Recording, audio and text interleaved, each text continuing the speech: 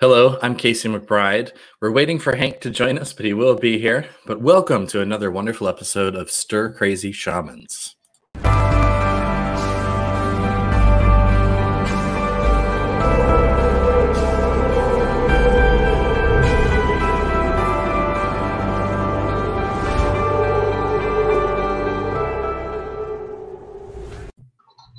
Welcome, everyone. Today we are joined by my friend Jameson Eads. He's been a friend of mine for years, and he has so many amazing stories. And we're talking today, the topic is Norse mythology.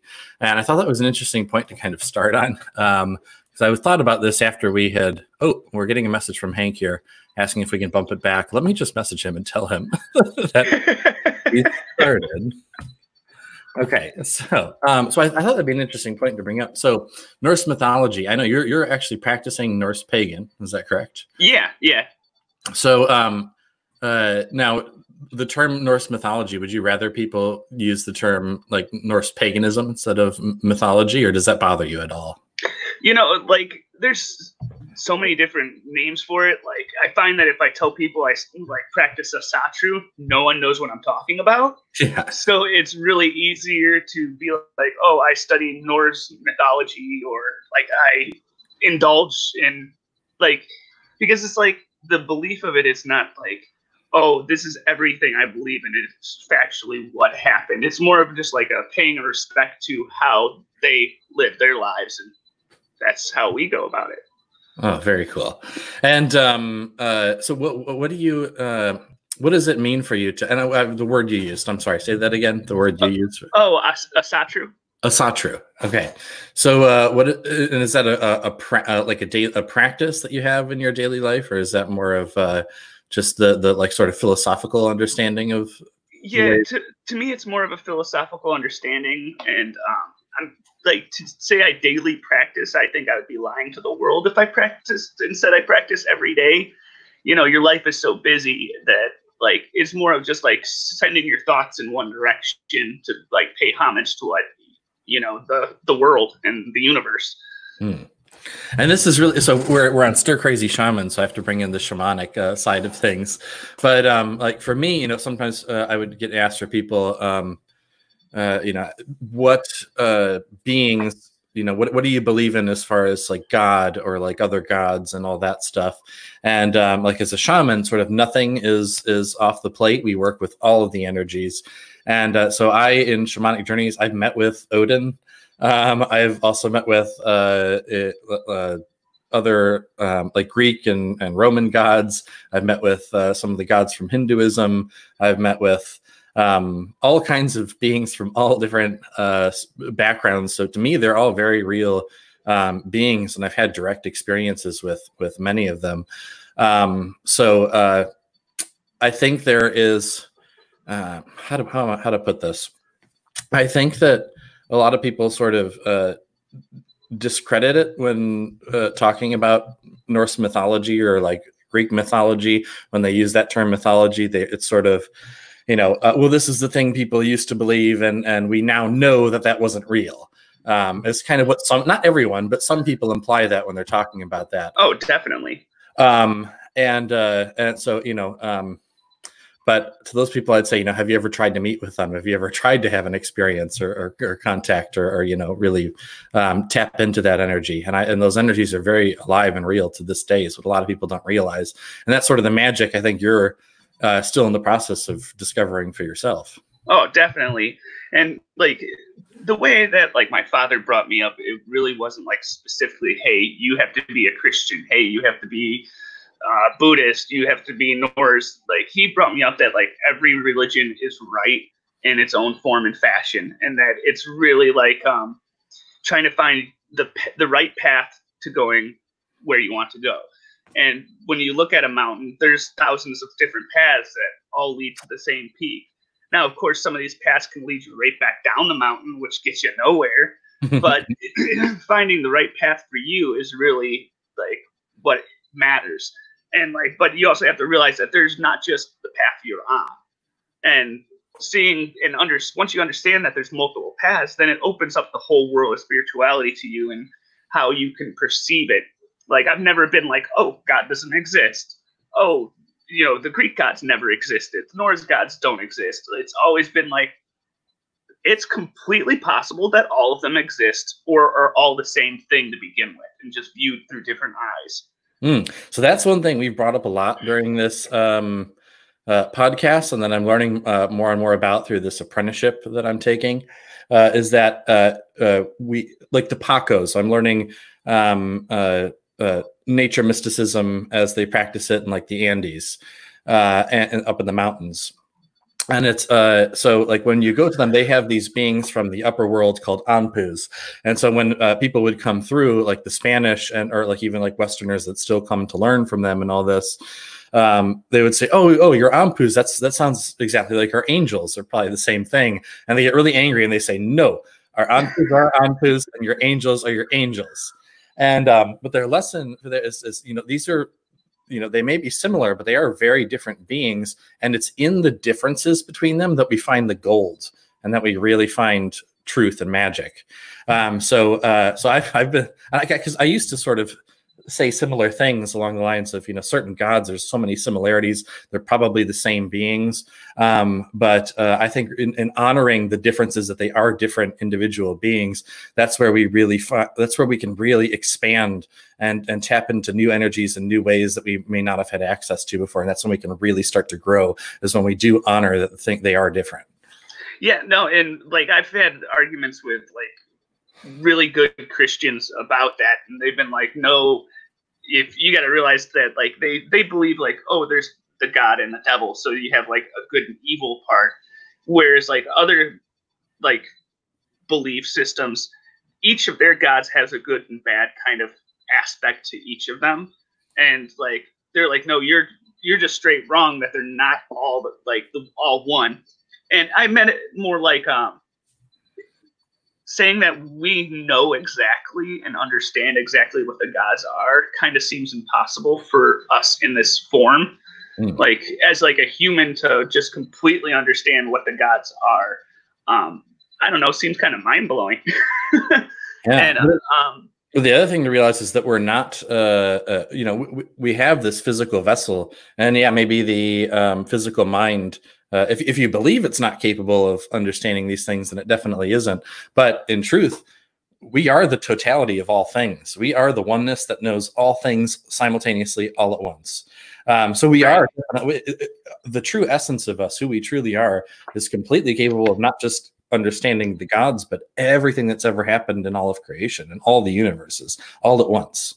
But that's the beauty of coming into like an incarnation on this planet, is we come here to sort of have all that wiped clean and have a temporary physical experience where we sort of are trying to figure things out in the differentiated reality.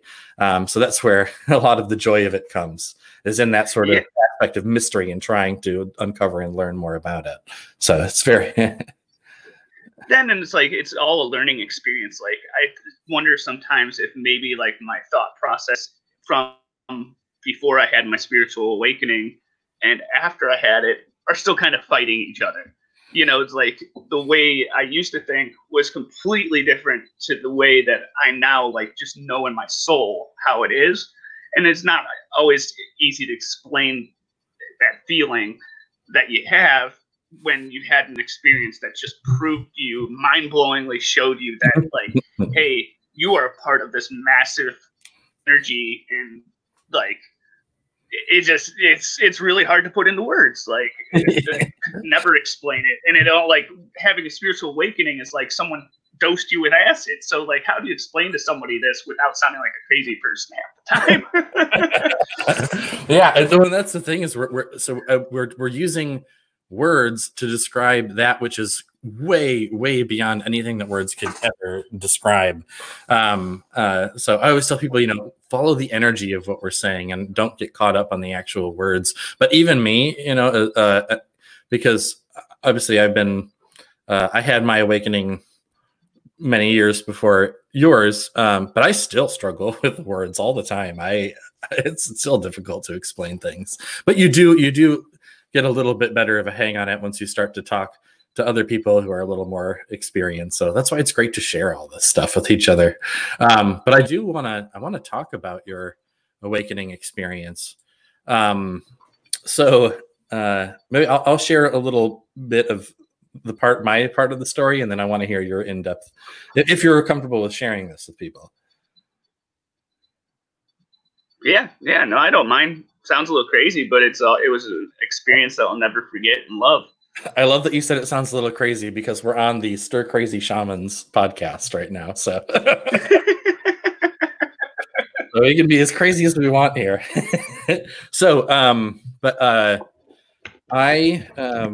how long have we been friends? How long have we known each other for, Jameson? It feels like a long time, but I don't know how many years it's been. Do you have any idea? That's really hard to say, because like the way we met was through a friend I hadn't met in years, but had known since like elementary school. So I want to say that it's been like 4 or 5 years. Yeah, I want to say at least so it's hard to put a pinpoint on it when I feel like I've known you forever. I know, right? So anyway, so when I met Jameson, I right away could sense this really powerful energy sort of building up in him. And as I got to know him more and more, I felt this sort of continuing to rise up in him. But at the time, I knew he had a lot of, he was very much more of like that sort of strict, not strict in another sense, but he was very much in the sort of like indoctrinated Christian mindset for the most part. And he wasn't open to, I mean, although he was aware and much more open than a lot of other people, he still wasn't open to like the experiences of energy and spirit and anywhere near the way he is now. Oh, Hank just popped on, so I'm going to invite him in real quick, and then I'll continue with the story. Hey, sorry I was late to the party. Oh, no worries. We're telling awakening stories. I'm telling the story of Jameson's awakening. Oh, great. This is a fun one. So, anyway, I could feel this, sense this energy in Jameson continuing to build up. And then for a while, I don't know, we just got busy with life. I was doing the massage therapy thing, and Jameson was working and busy, and we hadn't spoken in, I want to say, 5 or 6 months. And yeah. And then I just sort of, I know it was from spirit now, but I just sort of got the thought of, hey, I'm going to call him up and see if he wants to go get Chinese. And so again, like 6 months without talking to him, gave him a call. Hey, Jameson, how's it going? And he picks up the phone. I don't know. I said, why? What's going on? And he's like, something really, really wild just happened. And then he proceeds to tell me the story about what had just happened the night before. And if you're comfortable with sharing, maybe you can share what had happened after that. Yeah. So like Casey said, we hadn't talked in months with life being so busy. And like, we have mutual friends that we both would hang out with when the time like was able to. Me and my friend were hanging out pretty often because he literally lived right around the corner from me. And we've been friends since we were young, really young, like middle school. And one day I'm over there hanging out with him, and like, we're just downstairs. I'm always drank like 2 beers. And that was like my normal daily ritual, to drink my 2 beers, and I'd go over to his house, drink these 2 beers, and then head home on my own accord. Well, one night I'm sitting with them and we're just watching television. I'm drinking my beers and everything's going fine, when it literally felt like this energy build up around me came crashing down on me and then just exploded out. And suddenly it was like my 2 friends were literally like plucked out of existence and replaced with 2 beings that were completely different. And they're like, hey, it's okay. We took these forms so that you don't feel scared of what is happening to you. And they basically, they pick me out into the universe and show me what is. And it's really hard to put into words because like I'm like traveling through the stars, and they like were literally telling me, hey, if you want, you can literally just start existence all over again. We'll take you with us. You can come, you can escape this human form and go on. And it's like, it's your time if you want to go. And at the time I was taking care of my mother. So I had in the back of my head this plucking feeling that like, hey, you can't leave yet. You have to finish taking care of your mother. You have other great things that are going to happen in this life. And so I basically told them like, no, I'm not quite ready for that. And also like my whole life, I always felt like I had done something very wrong and I could never put my finger on it.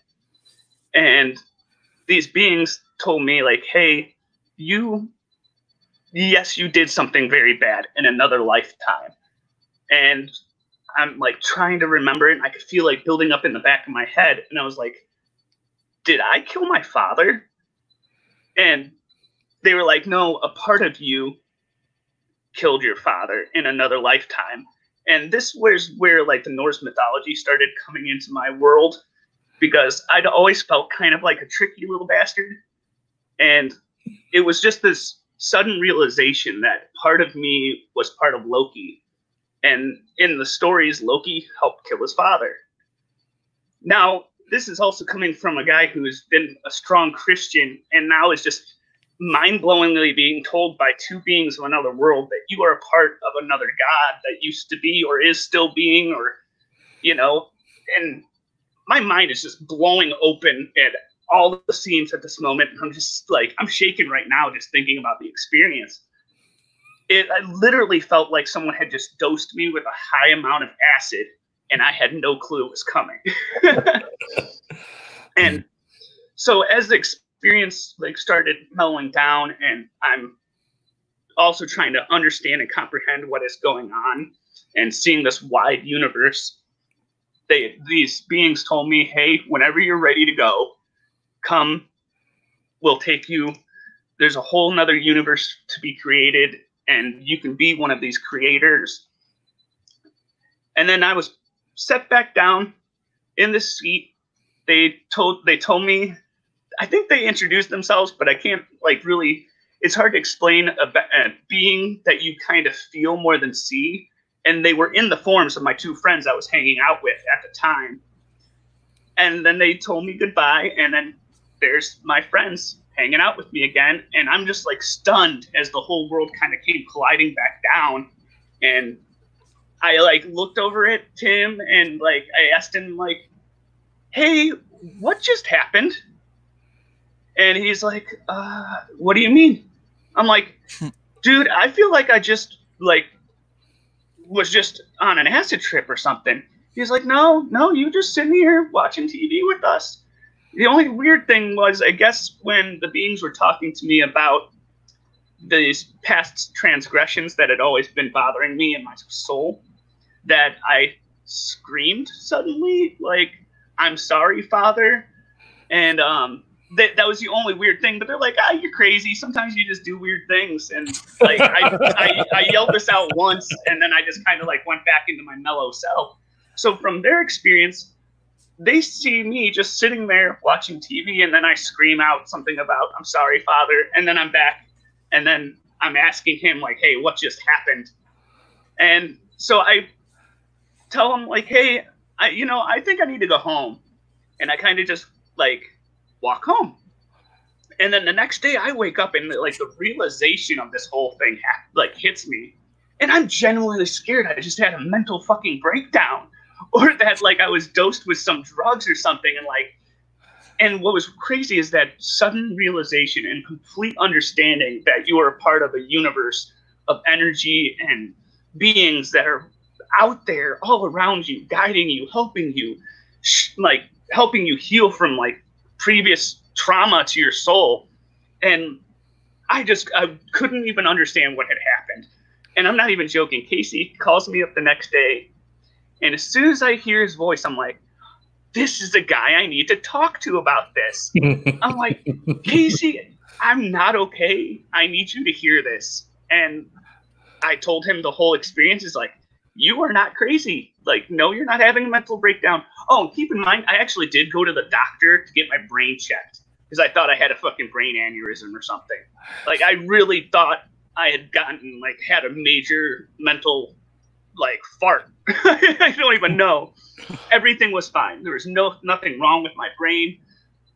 I was perfectly fine, minus having basically acid trip without the drugs. And I tell Casey all this, and as he's talking to me, telling me about spiritual awakenings, it all just started to make more and more sense to that. My soul was just ready to understand, and I suddenly was able to understand more clearly than, maybe not perfectly, but more clearly than I ever had before. That is a very, very powerful awakening story, and I thank you so much for sharing that with all of us.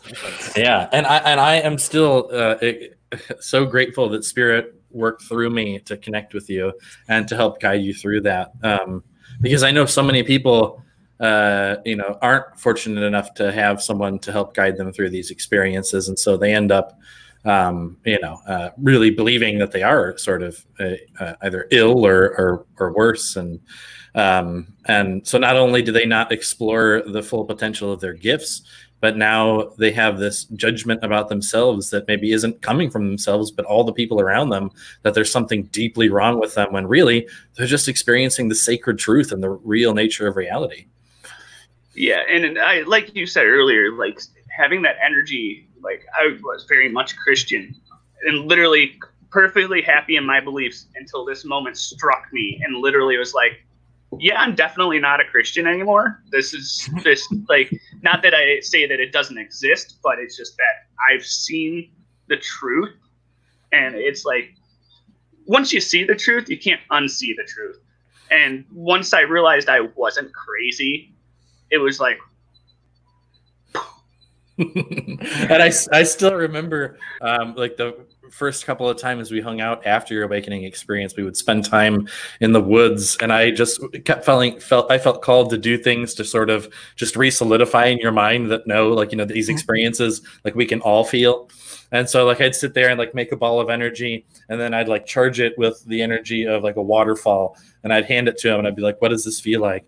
Like, I don't know. It feels like that waterfall over there. And I'd be like, yeah, I put the energy of the waterfall in that energy ball. And I remember, like, this big, huge smile on your face that would come over you every time. And you just kind of get, like, like in this zoned out sort of peaceful daze as you let all that sink in. And it was so beautiful to see you continuing to unfold, to continue to grow.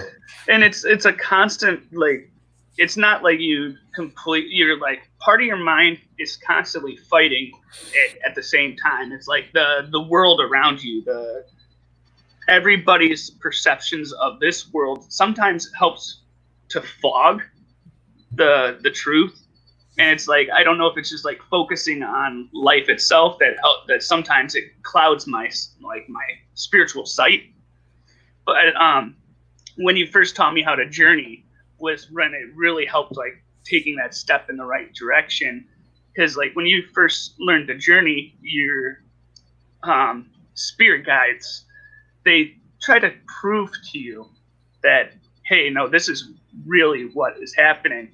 And I remember talking to this old man on one of my first spirit journeys, and who I'm still not 100% sure, but I'm pretty, like, positive it's Odin talking to me, that he was just like, oh, don't worry about this job tomorrow. And I'm like, what? He's like, oh, they're not ready for you. You're not going to be working tomorrow. And I was like, what are you talking about? And not even joking, the next morning my boss calls me. He's like, hey, man, they're not ready for us. Like, just stay at home today. And I'm just like, but these little things continuously happen when you're journeying. Oh, yeah. And you're just like, okay, there's just no way I could know this. So somebody is actually telling me, hey, this is what it is. Yeah, and I know for me, same thing. When I first had my awakening experience, and mine were just as powerful and mind-blowing, and to the average, to the non-awakened person, crazy sounding, like we said. But same thing, I had a lot of doubts in the beginning around things, even as I would have experiences that were like, okay, there's no way that that wasn't spirit coming through. There's no way that these experiences aren't real. But the universe over and over and over and over and over again just gave me continual proof. It continues to do so every single day of my life. And at this point, there's no room left in any space of my being for any kind of doubt about these experiences. And yet it's still giving me proof all the time, over and over again. Well, maybe it's just being what it is and not trying to prove anything. Yeah, I guess so. And I might have missed it because I was coming on a little bit later, but with the Norse mythology specifically, was there something that kind of called you to that as an expression of who you're being now? It's weird because it kind of just like fell into my lap. It was like I had been like just researching different cultures and religions for a long time, and I always felt very drawn to Norse mythology, whether I understood it or not. And it was just like I was always fascinated. I always felt like, hey, in my soul, I am a Viking. And like I have always been a warrior. Like I did like medieval reenactment. I'd been in multiple hand-to-hand combat tournaments with weapons and armor, and like it always been a part of my life. And I was so drawn to it, and I'd been like doing as much research on the like what they believed and like how they practiced. And it was like, and I'd always felt drawn to specifically Loki because I was always like kind of a tricky kid. Like I was always doing little, kind of just being an asshole. And better an asshole than a whole ass, I suppose. So. Exactly. And like it wasn't that I was deliberately being mean or trying to hurt people. It was just more of like, oh, this is fun. This is who I am. I'm being tricky. And so like but also like when I was talking about that feeling of always having done something wrong, and for them to be like, oh, you're paying for a past sin of Loki. And it's so hard to explain because like basically the underlying feeling I got was that the part of me, that spirit part of me, was basically in like soul jail. And they're like, you've come to your understanding, you know what happened, you know what was wrong about this, and now you're free to go. And I just like, I don't know, just knew that it was true. Like I understood that yes, he was a part of me, or I'm a part of what he was or is. And yeah, like I'm not saying that other beliefs are wrong. It's just this is the one to help me practice my beliefs and my thoughts on the world and how I like to pay homage to them than anything. No, I totally get it. In the fourth level of the tradition that Casey just started the apprenticeship on, the Ultima Sauk, they say that you could go do a Buddhist practice and be 100% committed, and in the next moment be doing, a Catholic practice, be 100% committed, and not see the conflict in it. Yeah, exactly. Like my Christian beliefs before that, after I had that awakening, it didn't conflict with my beliefs on it. Like I still pray to God now and then. And like it's weird. There was no conflict of interest or feeling like I did something wrong or am doing something wrong. It's just, this is the next step for me. This is where I'm going. That's why I asked the question to you the way I did, is because it's like, well, why did you pick this as an expression of your being and your knowing? Because really it is all just different masks of divinity, and different people pick different things that fit wherever they're at, and it's all just another, all roads lead to God, all roads lead to Rome, that kind of thing. Yeah, totally, completely agree. Yeah, very cool. And it's wonderful for me that more people are discovering all these ways of, like Hank said, being the full expression of their being and walking their spiritual path. Because for a long time, it was only really accepted to be, it was like either you were Christian, or like we're going to persecute you. And that's sort of like your options in a lot of countries around the world, unless, you know, you lived in like the East or something. But like, you know, for us in our country, you know, if back in the whatever 1800s, early 1900s, if we were having an open conversation about, you know, worshiping the Norse gods and all of that, that might be a problem for the public.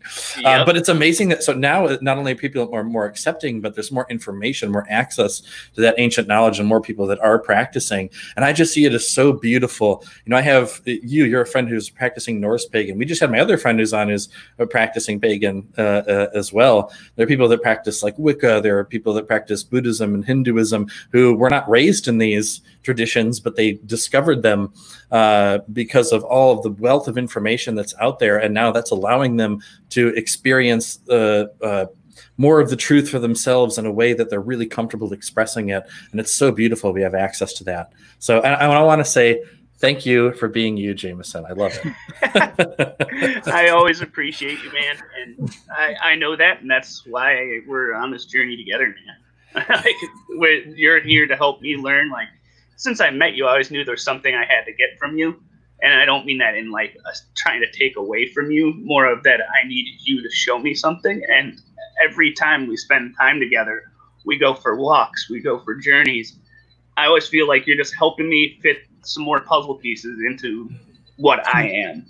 And like you said, where you have everybody practices all these different, like, oh, we have practicing Wiccans, practicing Catholics, practicing pagans. And like Hank, you were talking about how these, you can do these without feeling, I forget exactly how you put it, but like basically how I still pray to God, how I practice and give homage to Norse mythology, how I practice Wiccan tarot readings and all this, but they're non-conflicting. It's all different puzzle pieces fitting into what your spiritual journey should be and how to go about it the right way for you.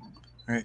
One cool little thing I always think of when I go by churches that say the assembly of God, I think of it as the reassembly of God. Like you're putting yourself back together, remembering the totality of all there is, and doing all that without judging yourself or others for it.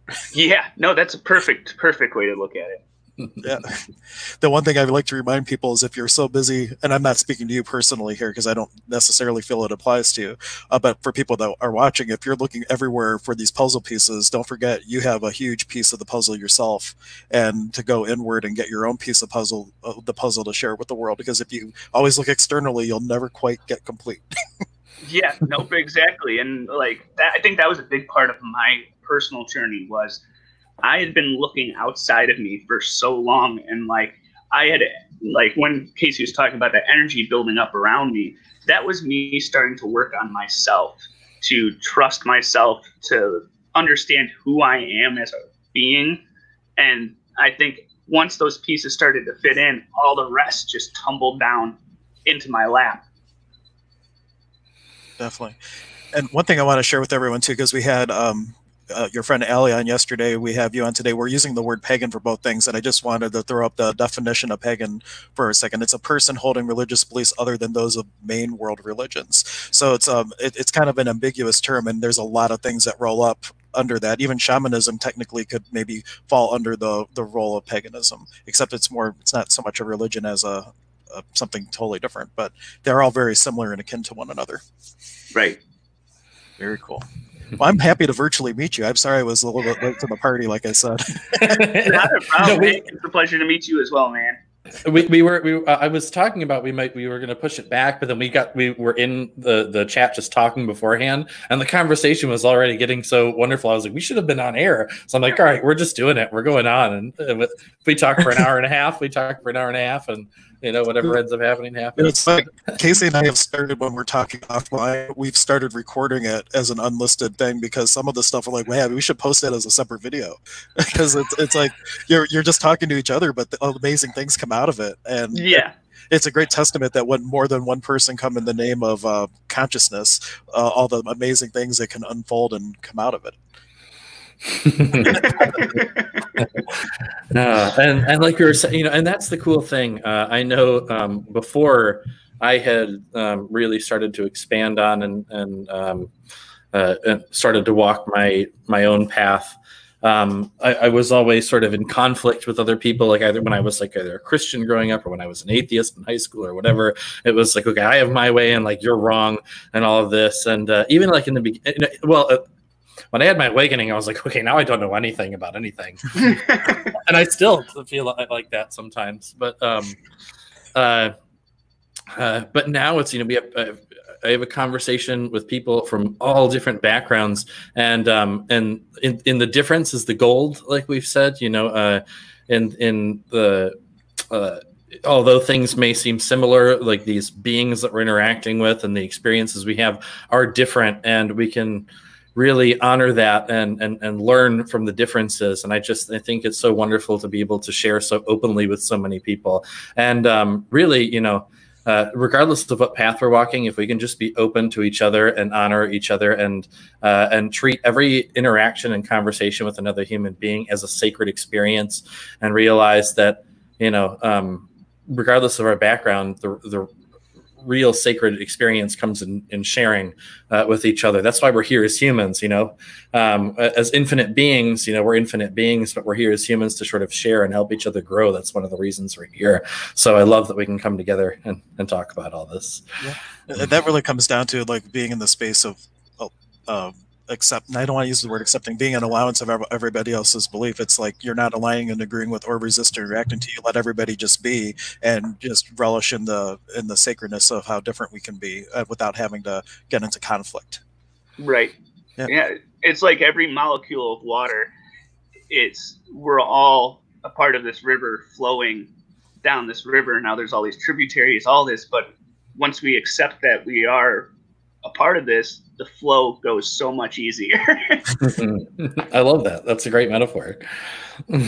And just a reminder, Casey, because I checked your Facebook. We don't have any comments, but you didn't change your public. Yep. I do that. I'm gonna check. I made sure mine was public, but I should double check it again. That's like weird with the technology that we're using. No matter how many times you schedule it to go be public, always switches friends only, and then we have to remember to go switch it. So if you are wanting to make a comment now, you really can, because we have all the things set to public now, so the comments will roll through. Very cool. And just to share with you, I have a little bit of Norse mythology in my background. I had in college, someone had recommended a book called Conversations with God, and I read that, and as it kind of threw me into a tizzy, because I was also raised Christian. My dad was the president of our church, and then as I was kind of at the bookstore, this one thing just kept shining to me. It was a book on Norse mythology, and it was of runestones. And I had also been in the SCA and had gone to all the Ren fairs and all that kind of stuff. So I never was one of the fighters. I was more like the guy who would play the drums and stuff. But but I saw like that Norse mythology, and as I was reading it, and I saw like similarities of how like Christianity based some of the holidays on Norse traditions, like Easter, the goddess of fertility around Easter time. I was like, wow, there's like there's parallels, and there's things in this that are in Christianity. It really helped me step away from being like torturing myself for thinking I was going into something completely different than how I was raised.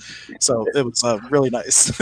Oh, and that's funny because you just brought it right around to what Casey and I were talking about right before we went live, and we were talking about the Christmas, and like I just had a daughter 7 months ago, and my wife and I were talking about like, how do we go about Christmas with her? Do we lie to her? And we're both like, lying is bad.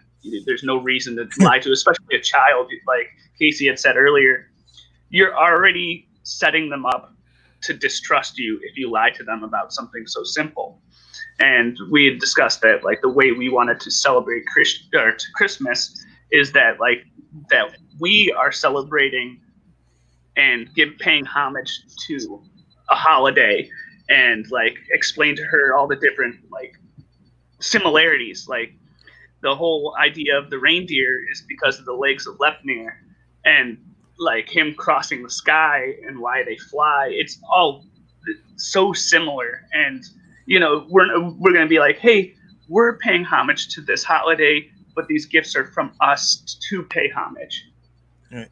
Well, my wife wanted to do the whole thing and have Santa Claus and all that. So hopefully my kids will not watch this in the near future. But I've never lied. I've never lied. Well, for multiple reasons, we have a couple expletives too. But what I would always tell them, I've never lied to them. I say, well, you know what Santa Claus is? It's a disembodied spirit that takes possession of adults and buys presents for people. You know, I was like, well, kind of, you know, it's kind of loosely what's happening. So like, I say, yeah, you know, he just takes possession and, you know, does all this kind of thing. And it's kind of a normal conversation between me and my kids about all kinds of crazy shaman stuff.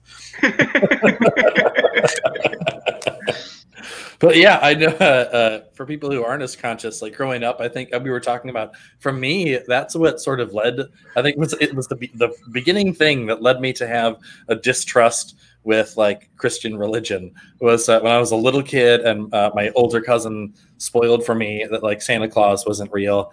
And my parents hadn't like sat down to explain it to me. He was just like, yeah, you know, that's all fake, right? And I was like, I was this little kid. I'm like, whoa, hold on, hold the phone. What's going on? And but I just remember like there was this like sort of distrust now because I was like, you know, okay, so I'm being told to have this, you know, like blind faith in Santa Claus and that this being exists. And I was just told that's not real. And then what about the God thing that they've been telling me about my whole life as well? Like, is that the same exact thing? Like they've just been, I've just been blindly following it because they told me, just like Santa. And so that sort of built up over years and years and led me to become like that sort of scientifically minded, like angry atheist that I was. Wow. You know, there's. Oh, go ahead. Oh, and I don't actually go ahead. I don't know. No, well, I was going to bring up. There's a book by Neil Donald Walsh, the best children's book I've ever read. It's called Santa's God, and I'll give the Cliff Notes version. But basically, this little girl wakes up and Santa's there, and she gets to meet him, and she asks Santa, like, Santa, what God do you pray to? Which God is the real God? And Santa's like, he almost drops his cookie. He's so taken aback by the question, and he starts going around the living room and says, well, first tell me about all these little statues. And her dad collected little statues of Santa Claus from all different countries that look different. And then he asks her, well, how do you know which Santa Claus to write your list to? And she's like, she thinks that she's like, well, they're all you. You just dress differently and have people call you different names so they recognize you. And he's like, it's the same way with God.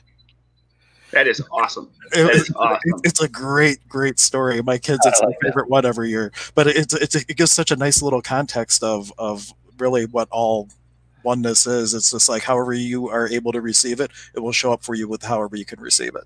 Yeah, yeah. And that brings me back to where, like, how my father brought me up. Like, he was raised strict Irish Catholic, and he never raised me strict Irish Catholic. Like, when I finally had that sense that I wanted to know what is out there, my dad literally sat me down and handed me a book of every single religion, all these different practices, from Buddhism, Taoism, Christianity, the Bhagavad Gita, like all of these different books. And I just started plowing through and reading everything, like soaking it all up. And to eventually that, like, my belief system became a hodgepodge of how I go about paying my respects to the universe. Very cool. Yeah. And I know, well, just to go back and bring the positive side of that story, because it ended on sort of a very negative note for me. But for me, that was part of my like purging process. The Spirit had set that up for me because I needed to go through that period of like shedding all my beliefs and like doubting everything, so that I was at like this base level to where then when Spirit shattered my my worldview of all of that, then I was able to go, okay, and then really just experience from a like, okay, I don't know one way or the other about anything because I've been at both extremes. So that set me up to like really just, okay, now it's time to explore and find out what my truth is. Yeah. This kind of falls in line with esoteric astrology a bit. If you didn't, well, first let me put into context. Astrology is the automatic pilot of the universe. It's like Pinocchio. When you're unconscious, you're just going with the energy, just going with the flow, right? And once you become conscious, you can make a choice besides what the energy would cycle you to experience. So putting astrology into context, but the first 28 years of your life on autopilot is you being programmed with the world around you. The next 28 years, your first Saturn return is you going, wait, none of that's me. Where's me? And it's you unprogramming it. And your next Saturn return would be you actually stepping into who you are. And once you become aware, you can fast track all of that. You don't have to wait for Saturn returns, but that's the natural cycle of astrology, of how people would get programmed, unprogram, and actually step into being. It's funny you bring that up. I just was reading with Mary the other day. She brought up the Saturn return in my reading, and that was the first time I'd ever heard of that. And here it is again. Yeah, well, it's all really good information, but one of my astrology teachers would say the more conscious you are, the less astrology matters, but it never doesn't matter. Because just because you might be aware and you're awake and you're not going with the flow, all the kinds of people around you might be. And when you understand the cycles, and in the shamanic world, you'll get it as we go through the program, you can, like, if the energy is flowing a certain way, you could go upstream and make it very difficult for yourself, or you could surf the waves of creation to where you want to go. And so you pick up those streams that are naturally present in the autopilot, and you can kind of surf them through the cosmos and reality, and more consciously create and bring to yourself much faster the things that you'd like to receive in your life, if you can catch the right wave to where you want to go. Visual realization. Yeah. Or you could go the opposite, go upstream and make your life very uneasy. Yeah, but there's also, like, some people, like, I growing up found that I learned better doing things the hard way. So it's not necessarily that they're doing it the wrong way. It just might be a little bit rough, more like rough waters to go that direction. Right. Than Yeah, I don't believe in quote unquote good and wrong. Right. For the most part, it's just like, do you have ease or not ease, or what do you choose? And it's just a cause and effect. And a lot of times when we work hard, that's actually what we call an access. It's like an imprint, where if you were taught you have to work hard to get ahead, right? You might have aligned and agree with something you taught at a very young age and feel that anything of value you have to work hard for and suffer for, which is not true. And right. And you can choose different. But if that's what our belief is, sometimes we can fall into that old programming. Kind of a trap there. And then, but the more conscious you are, I bet you, since you've been awakened, especially, have things gotten a lot easier for you, or do you still choose the hard way to learn things? No, things have become so much easier. Like, I'm still like tossed into the fire to learn kind of guy, but now it's not like running my head against a brick wall until it breaks. It's, I can just take a sledgehammer to this, or just go around it, Or wave a hand and uncreate it. Seriously, it's like when you're dreaming, like when you're dreaming and you're subconsciously there, you don't even know you're dreaming. It's just there. But like once you start to I started being able to lucid dream. Thank you. And it was literally just like one day I was able to realize I was dreaming without waking myself up right at that moment. And the more often I did it, the easier it got, until it's just like, oh, I'm dreaming. I'm going to go do this now. La da da da da da. Oh, and look at this. I can fly. It's just, once you do find it and do understand it, it's so easy to move forward in it. That's a great, I think there are a lot of people who are familiar with the concept of lucid dreaming, but it's a great metaphor for like awakening, before it is, like in dreaming, like you said, you're in the story of the dream. And for many people, we're not conscious. It's just sort of, we believe that the dream is the physical reality. We're not aware that we're dreaming. And so we're just going along with whatever the story is in that dream. When we become lucid, it's okay, well, now we're a conscious creator in this space, and we can make instantaneous change and do whatever we want. And maybe not to that same dramatic level. I think it could be. I'm not saying it's not possible. But when we wake up, it's like we've been on that autopilot dream for our entire lives until we finally step into our awakening and our truth. And now it's we even in the physical world, we can play with reality. We can manifest things that other people might not think are possible. Or just when you start to do things like I'm teaching you to do, like with journeying or with being able to communicate with your spirit guides, this world becomes a lot more magical and fantasy and dreamlike than most people would ever imagine is possible. But it's all very real and very true. Yeah, it brings back to that childhood imagination that I used to have. Like, I remember when I was playing with my action figures, how real that was to me at the time. Like, I would always play on my grandmother's stairs, and I could remember believing it was not believing, but seeing it as a mountain and all this action going on. And like, once you're able to like break into that barrier again, it makes life so much more beautiful all over again. It's not just a stairwell, it's a mountain I'm climbing and visualizing, and the whole world is at your disposal to enjoy and create and manifest. Yeah, you'll appreciate this, Jameson. I think when we first started our apprenticeship this past Friday, Zane was bringing up how in the world of shamanism, all of life, really all it is puklei, which means play. And to look at everything you do, the healing part, all that stuff as sacred play, and everything just becomes easy. He's like, if you're healing and you're having to work hard at it, or it's tough or whatever, then he's like, it doesn't always mean that things are that you don't have obstacles to overcome and things, but if there isn't a sense of ease to it, then he's like, then you're not playing. Right. And Casey, did you bring that up earlier? It was yesterday when we went on to Okay, I'm just like, did I dream about this word, or where did it come from? Okay, now it makes more sense. Yeah. It means sacred play, my brothers. Sacred great.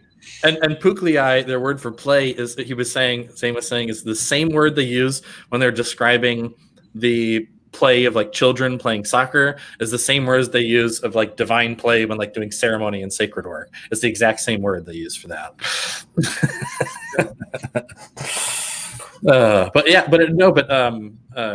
I really want more people to discover that. And like you said, when we're kids, we're born with that. We're born with everything's magical, everything's amazing. We live in these imaginary realms that we create, and like no one is really sitting there teaching us like, okay, here's how you imagine. Here's step number one: start by visualizing an apple and practice that for 5 days. And no, we just inherently imagine these amazing realities and have all kinds of adventures, and then that's spread out of us. At some point, our parents or our teacher told us like, okay, time to focus on school, and that's way more important. You need to start focusing on your career because one day you're going to have a job and a family, but we're taught that the imagination is not only not important, but it's not real, and it's not something to be valued.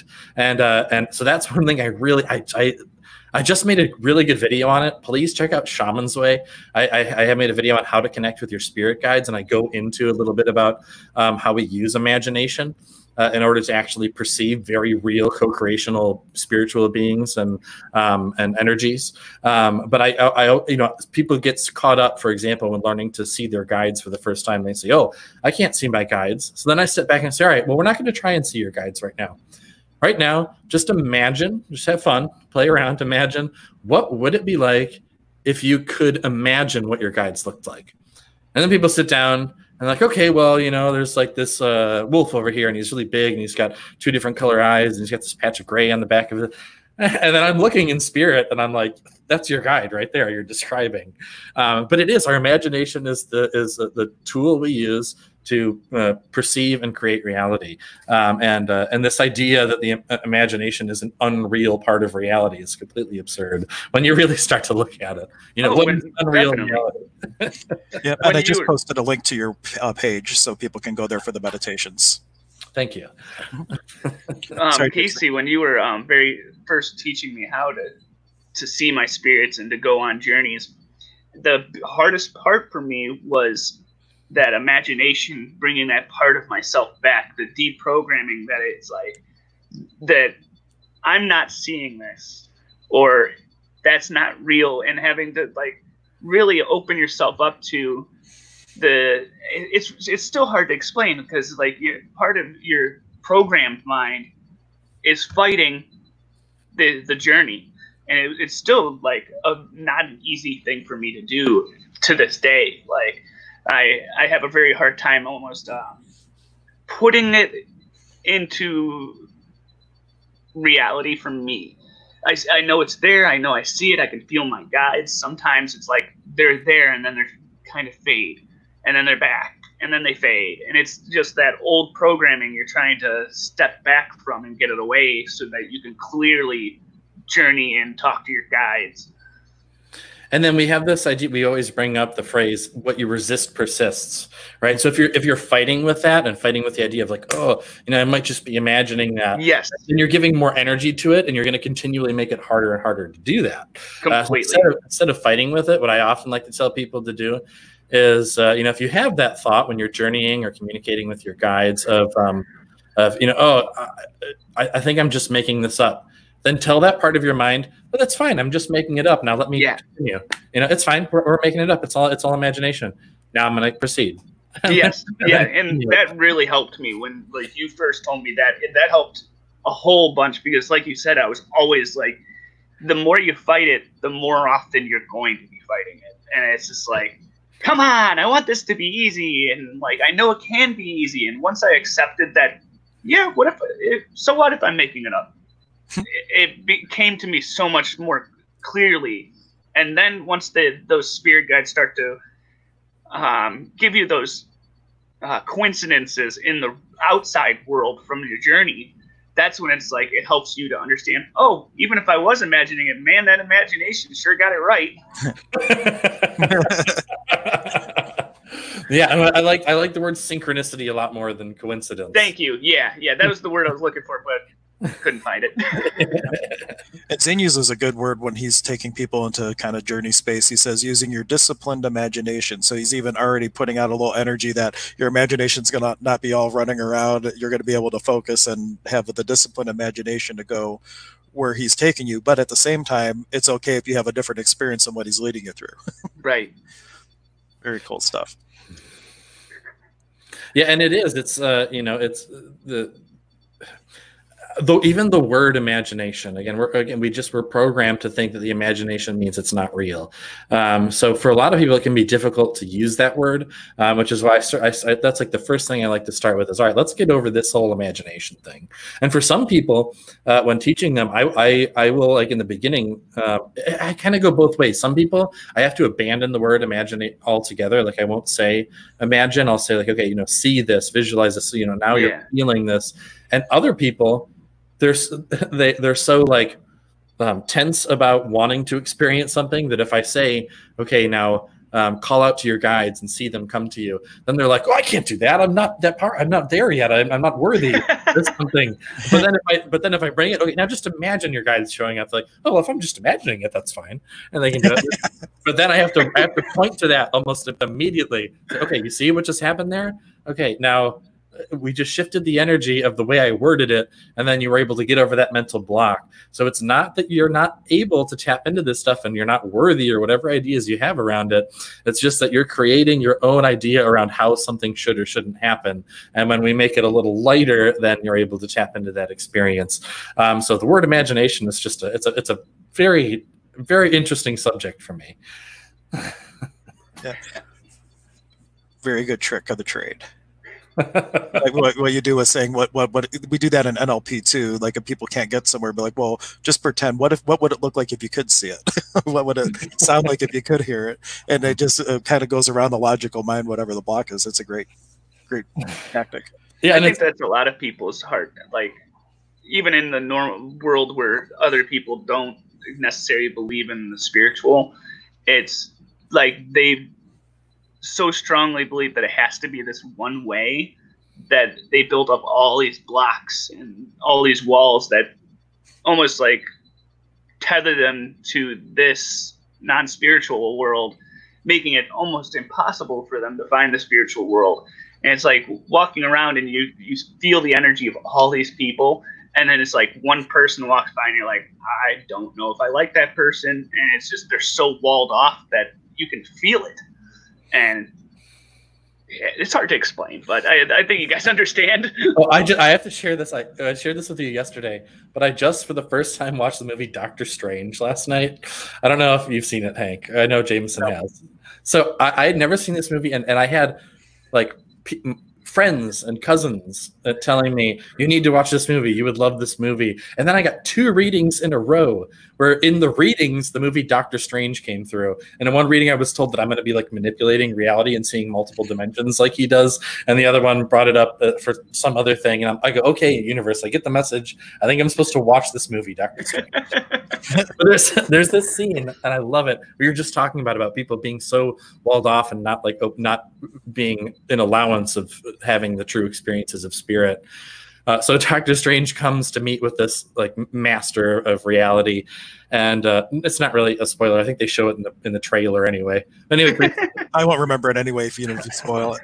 So he's just sitting there, and he's asking her how to how he can like heal himself and all this, and he's like a very logical, scientific minded guy. And she opens up a book and is like, okay, well, are you familiar with this? And it's like a chart of the chakras. And you just see his face just like, he just like dies inside. And he's like, yeah, I've seen that in gift shops and like boutiques. Like, you're telling me that's like the secret of reality. And then he just goes off on this tangent and he's like, there's no such thing as spirit. This is all crap. You know, none of this is real. We're just like little specks in the universe that are completely insignificant and it doesn't matter. And as soon as he gets like to this like heightened point of like just calling her out on all of her BS, she just like hits him in the chest and his astral body flies back behind him. And he's sitting there as like time is slowed down outside of his body looking at himself. He's like, what is going on right now? And then just snaps back in and he's like, what just happened? And she's like, yeah, I just sent you into the astral plane for a second. Like, just all casual. Like, what was that? and then proceeds to send him on this like journey through like multiple universes, just to snap him out of it. And then he's finally like, teach me. And she goes, nope, and then kicks him out. But there are so many people who, but out of love, I would like to be able to do something like that. It's like there are people I work with who, you know, they come to me and they like, I'll do a shamanic healing. Like, this has happened. I've done shamanic healing for people. People are feeling these incredible sensations of like energy and just like electric shocks and things leaving them and like powerful experiences they've never felt before. And then, you know, and then certain people ask me like, I want to learn about that. Teach me. So I start to talk to them and okay, now, so practice this first. And then, you know, they fall off and then, you know, I don't hear from them and they're like, you know, I just think that I'm not ready and I'm supposed to. And so like, you know, I don't know. And I just I want to focus on the physical and then like they're telling me about this and I can feel they're like really depressed and down and they just have all this doubt and stuff. And I wish I could just hit them in the chest and knock them out of their body and send them through the universe. Like, that's what I was saying. I literally had that thought of like, I wonder if I can learn to do that someday. Just play with it. Literally. Like, well, just with the same energy of that movie, just boop, and give it a go and see what happens. Just like when I bent time for the first time, I had no point of view of if it was going to work or not. But I'm like, what the hell? I heard it in a story. Let me give it a go, and it worked. Same with you. When I bent time for the first time the other day, I was just, you told me the story of you doing it, and I was like, let's try it, and it worked. But you just reminded me of something. Back when I was first starting to really learn about how to control energy and do all this stuff, I had a friend who we would get together, and we would hang out at Huntington Beach, and we would play with like the spirits around, and we would like do energy manipulation. And I was more aware. I could like see and sense these spiritual beings, but he couldn't at all. He could feel his own energy and manipulating that, but not the energy of the beings around us. And then we were just sitting there, and I had this inspiration. I was like, let me try something. I didn't explain anything to him about what I was doing. I just put my thumb on his forehead, and I just started slamming energy into his third eye. And then he stands up.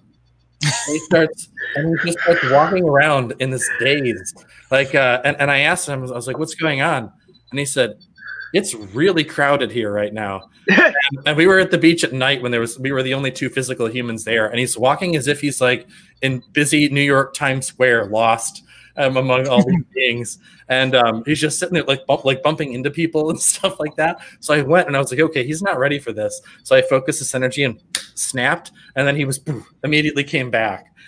So yeah, that stuff is possible. I think I just need to relearn how to do that for certain people. I think a lot of the spiritual is about relearning and not unlearning.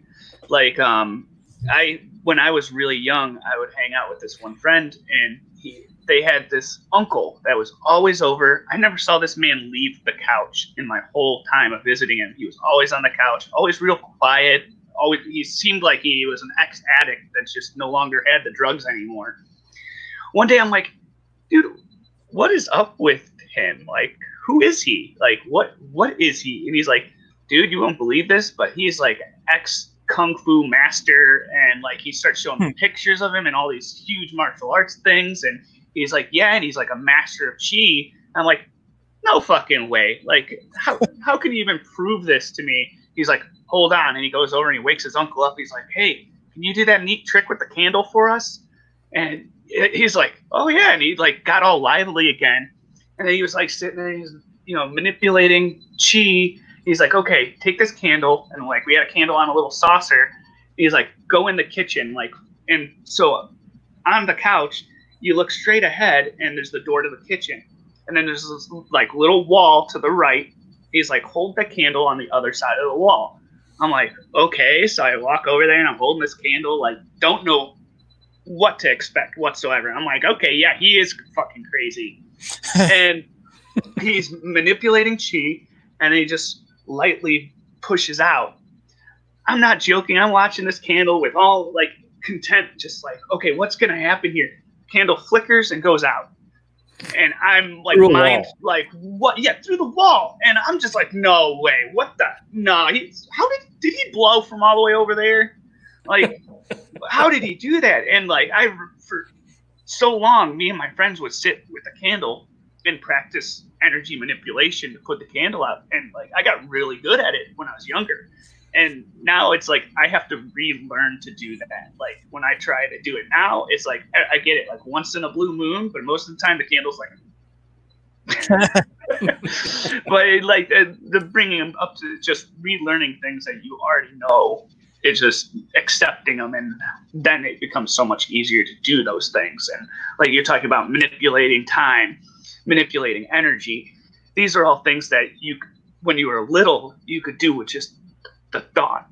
And then as you get older and you're programmed to think that you can't do these things, then you're putting up all these mental walls that kind of hinder you from going about this again.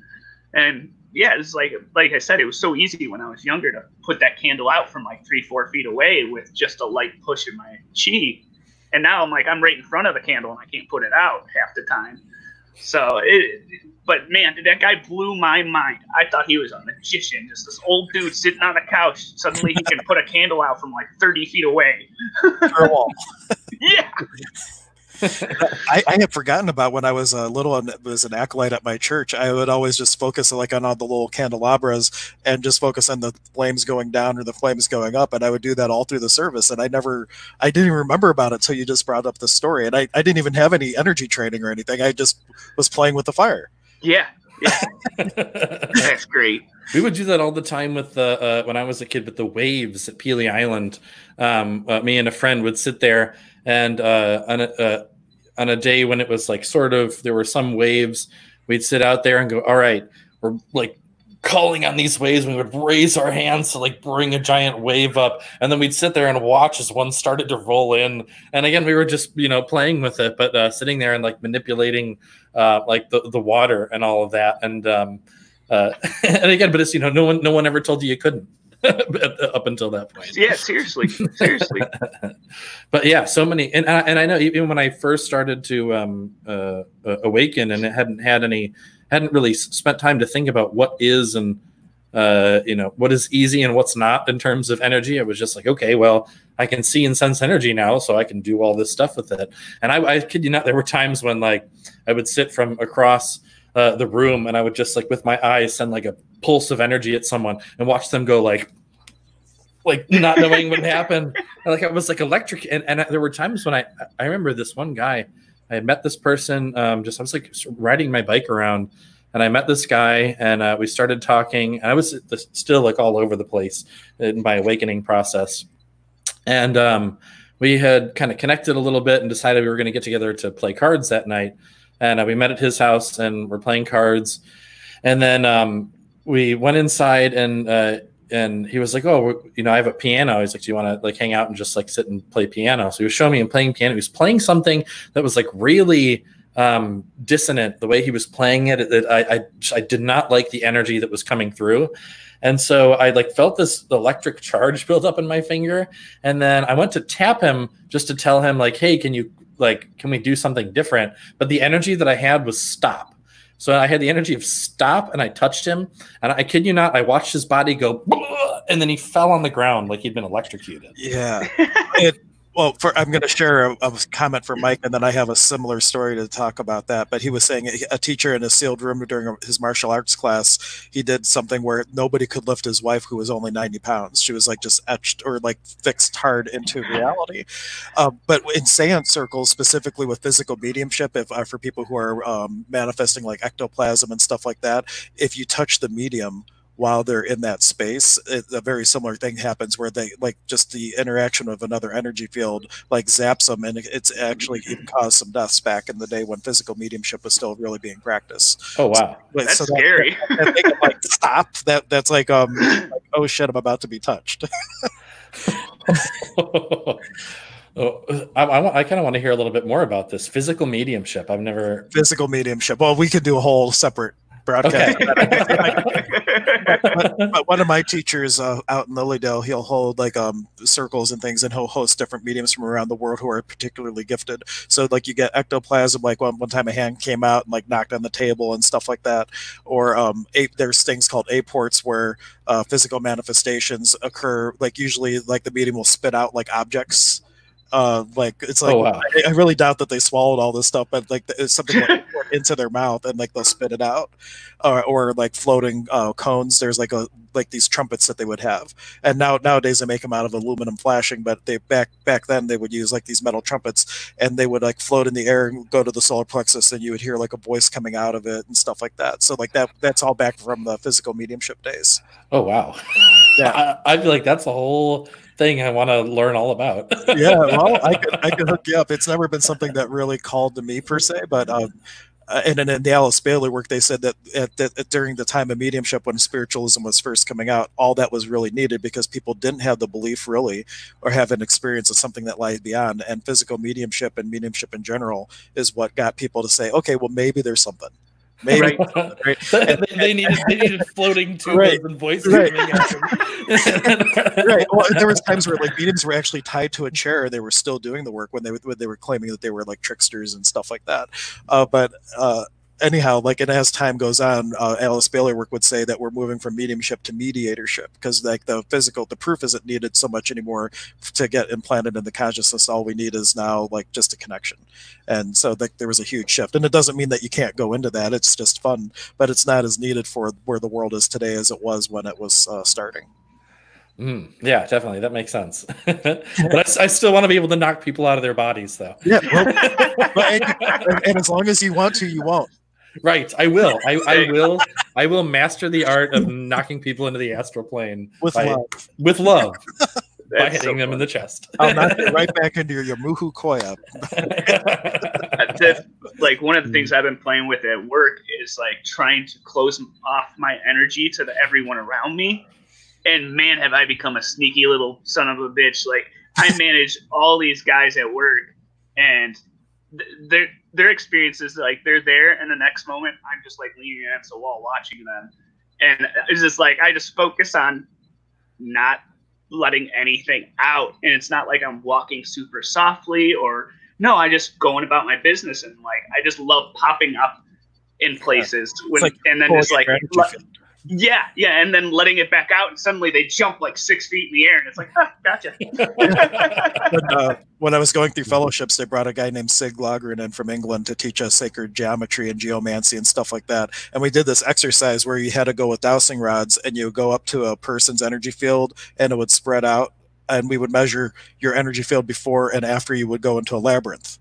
And walk a labyrinth, right? So my friend, my partner Kev, he was coming up to me, and on that moment, I just decided I'm going to just play and see if I can mess with him. And I pulled my energy in real tight, and he comes up to me, and the things don't move at all. And he's like right up to me, and he's just like, "You're dead." I'm like, "No, I'm just messing with you." And then I just let it go, and it was just like, whoop. And but the point of the project was before and after. If you measure like how far somebody's energy field is out when they're not consciously trying to manipulate it. Yeah. After walking a labyrinth, which is depending on the labyrinth design, is designed to balance the energy systems. By the way that you're walking a labyrinth, before and after, your energy field will be way further out after walking a labyrinth than before.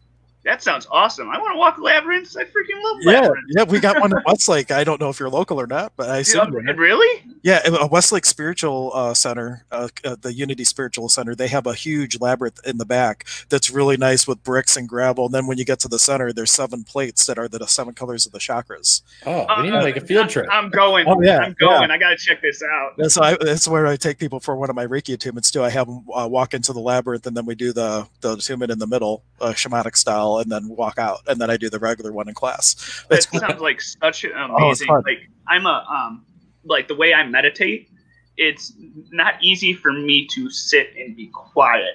Like my best meditations come with like lots of noise or lots of things surrounding me. Like I love when the birds are out making a whole bunch of noise and cars are driving by, the wind's blowing, and I feel like walking a labyrinth would be like the perfect meditation. Yeah. Well, not all meditation means sitting silently. Right. It's different. Like my friend Ryan, it's when he's on a bike, he's like in the zone. He's off doing whatever while he's riding his bike. And other people is washing the dishes or whatever it needs to take. The sound of silence can be heard many different ways. Right. Definitely. Very cool. Yeah, definitely. We can go on a field trip. We'll just stay 6 feet apart.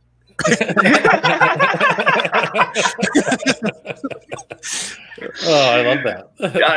That sounds great. That, or we can wait until after the plague has wiped out half of humanity and go. Oh, not worry. Oh God, I really hope it's not a plague. I think it's this whole COVID stuff is just, especially like you have children, so you understand. Like, and I'm an essential worker. It's very, very terrifying to go to work and then come home and not know if I'm, especially because some people don't have symptoms, not knowing I'm bringing something home to my family is just, whew. Well, one of the things I'll send you can I send you the link? I'll send you this link. It's not something I can share publicly, but there is a whole meditation we did around COVID for some of the shamanic apprenticeship students that I'll share that with you. And it's like you basically start connecting with the consciousness of the virus, and you can have a dialogue with it and learn what you need to learn from it without having to. But it's like intended for people who've done a little bit of work, so I don't want to just send it out willy nilly. Yeah, no. Yeah. But that sounds great. Yep. And the whole thing is everything that we're doing, there's a lot of fear around it, but it's designed, they say it all the time, it's slowing the spread. Like it's just like any other thing, like people that are going to get it eventually are going to get it. We're slowing the spread. So it's not as big of a burden on the medical system. But and numbers wise, there's people who die from other things from a percentage standpoint. Way more people die from other things than this. It just looks scary because of the way it's being portrayed. Yeah. So yeah, cardiovascular disease is completely agree. Like still, I've been working for 3-4 weeks, and it's But the important thing is, regardless if you're on the side of more the fear based or on the side of it's nothing, like don't fight the other side at all. Be in the allowance of both points of view, and because if you fight either one, you're adding into the entrapment of polarity and duality. But if you can be an allowance of both, then you give both spaces room to grow into something new. But any conflict, so like whether you're for the president or not, any resistance one way or the other traps it more in reality, and being an allowance of either thing allows a shift for a different experience with the current situation. So allowance is so key, because it's really the space of non-judgment. You're not aligning and agreeing with it. You're not resisting and reacting to it. You're just allowing it to be and making your own choice based on your own choice of what you want to create for yourself or would like to create for yourself. And I like that phrase, interesting point of view, that you have that point of view. Interesting point. Yeah, that is a great tool to bring people out of the space of judgment. It's an interesting point of view, and it's with no charge on it. If you can't do it without a charge, it's still a good tool to kind of get you there. But if you have a charge on it, because some people use it as an energetic FU, like, interesting point of view, you have that point of view. So some people use that tool with a little bit of a zing, and it's not how it's supposed to be used. I think it's always a good idea to stay open-minded at all times with everything in all life. So, absolutely. Yep. The more you know, the more you realize you don't know, and the more you realize you don't know, the more you realize it doesn't matter what you do and what you do and don't know. It's what you're being while what you're doing. Yeah, exactly. Exactly.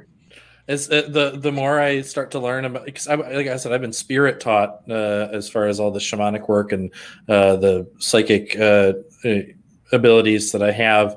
I've been taught by the spirits, and the more I learn from them, but especially the more I learn from other humans, like during this apprenticeship and all that, I'm like, wow, I am still very much a beginner in all of this. And there's and it is, the more I start to learn about things, I mean, people say the more you know, the more you don't know. But for me, that's been a very literal experience. As I start to learn more, I get this sense of, wow, I really don't know a whole lot about any of this. There's so much more. What is going on? But I have that access to that. I am that space. I am that space of that oneness and totality of, like, knowing of the truth of all things. But at the same time, on like the conceptual mind soul level, I know so little. I know everything and nothing at the same time.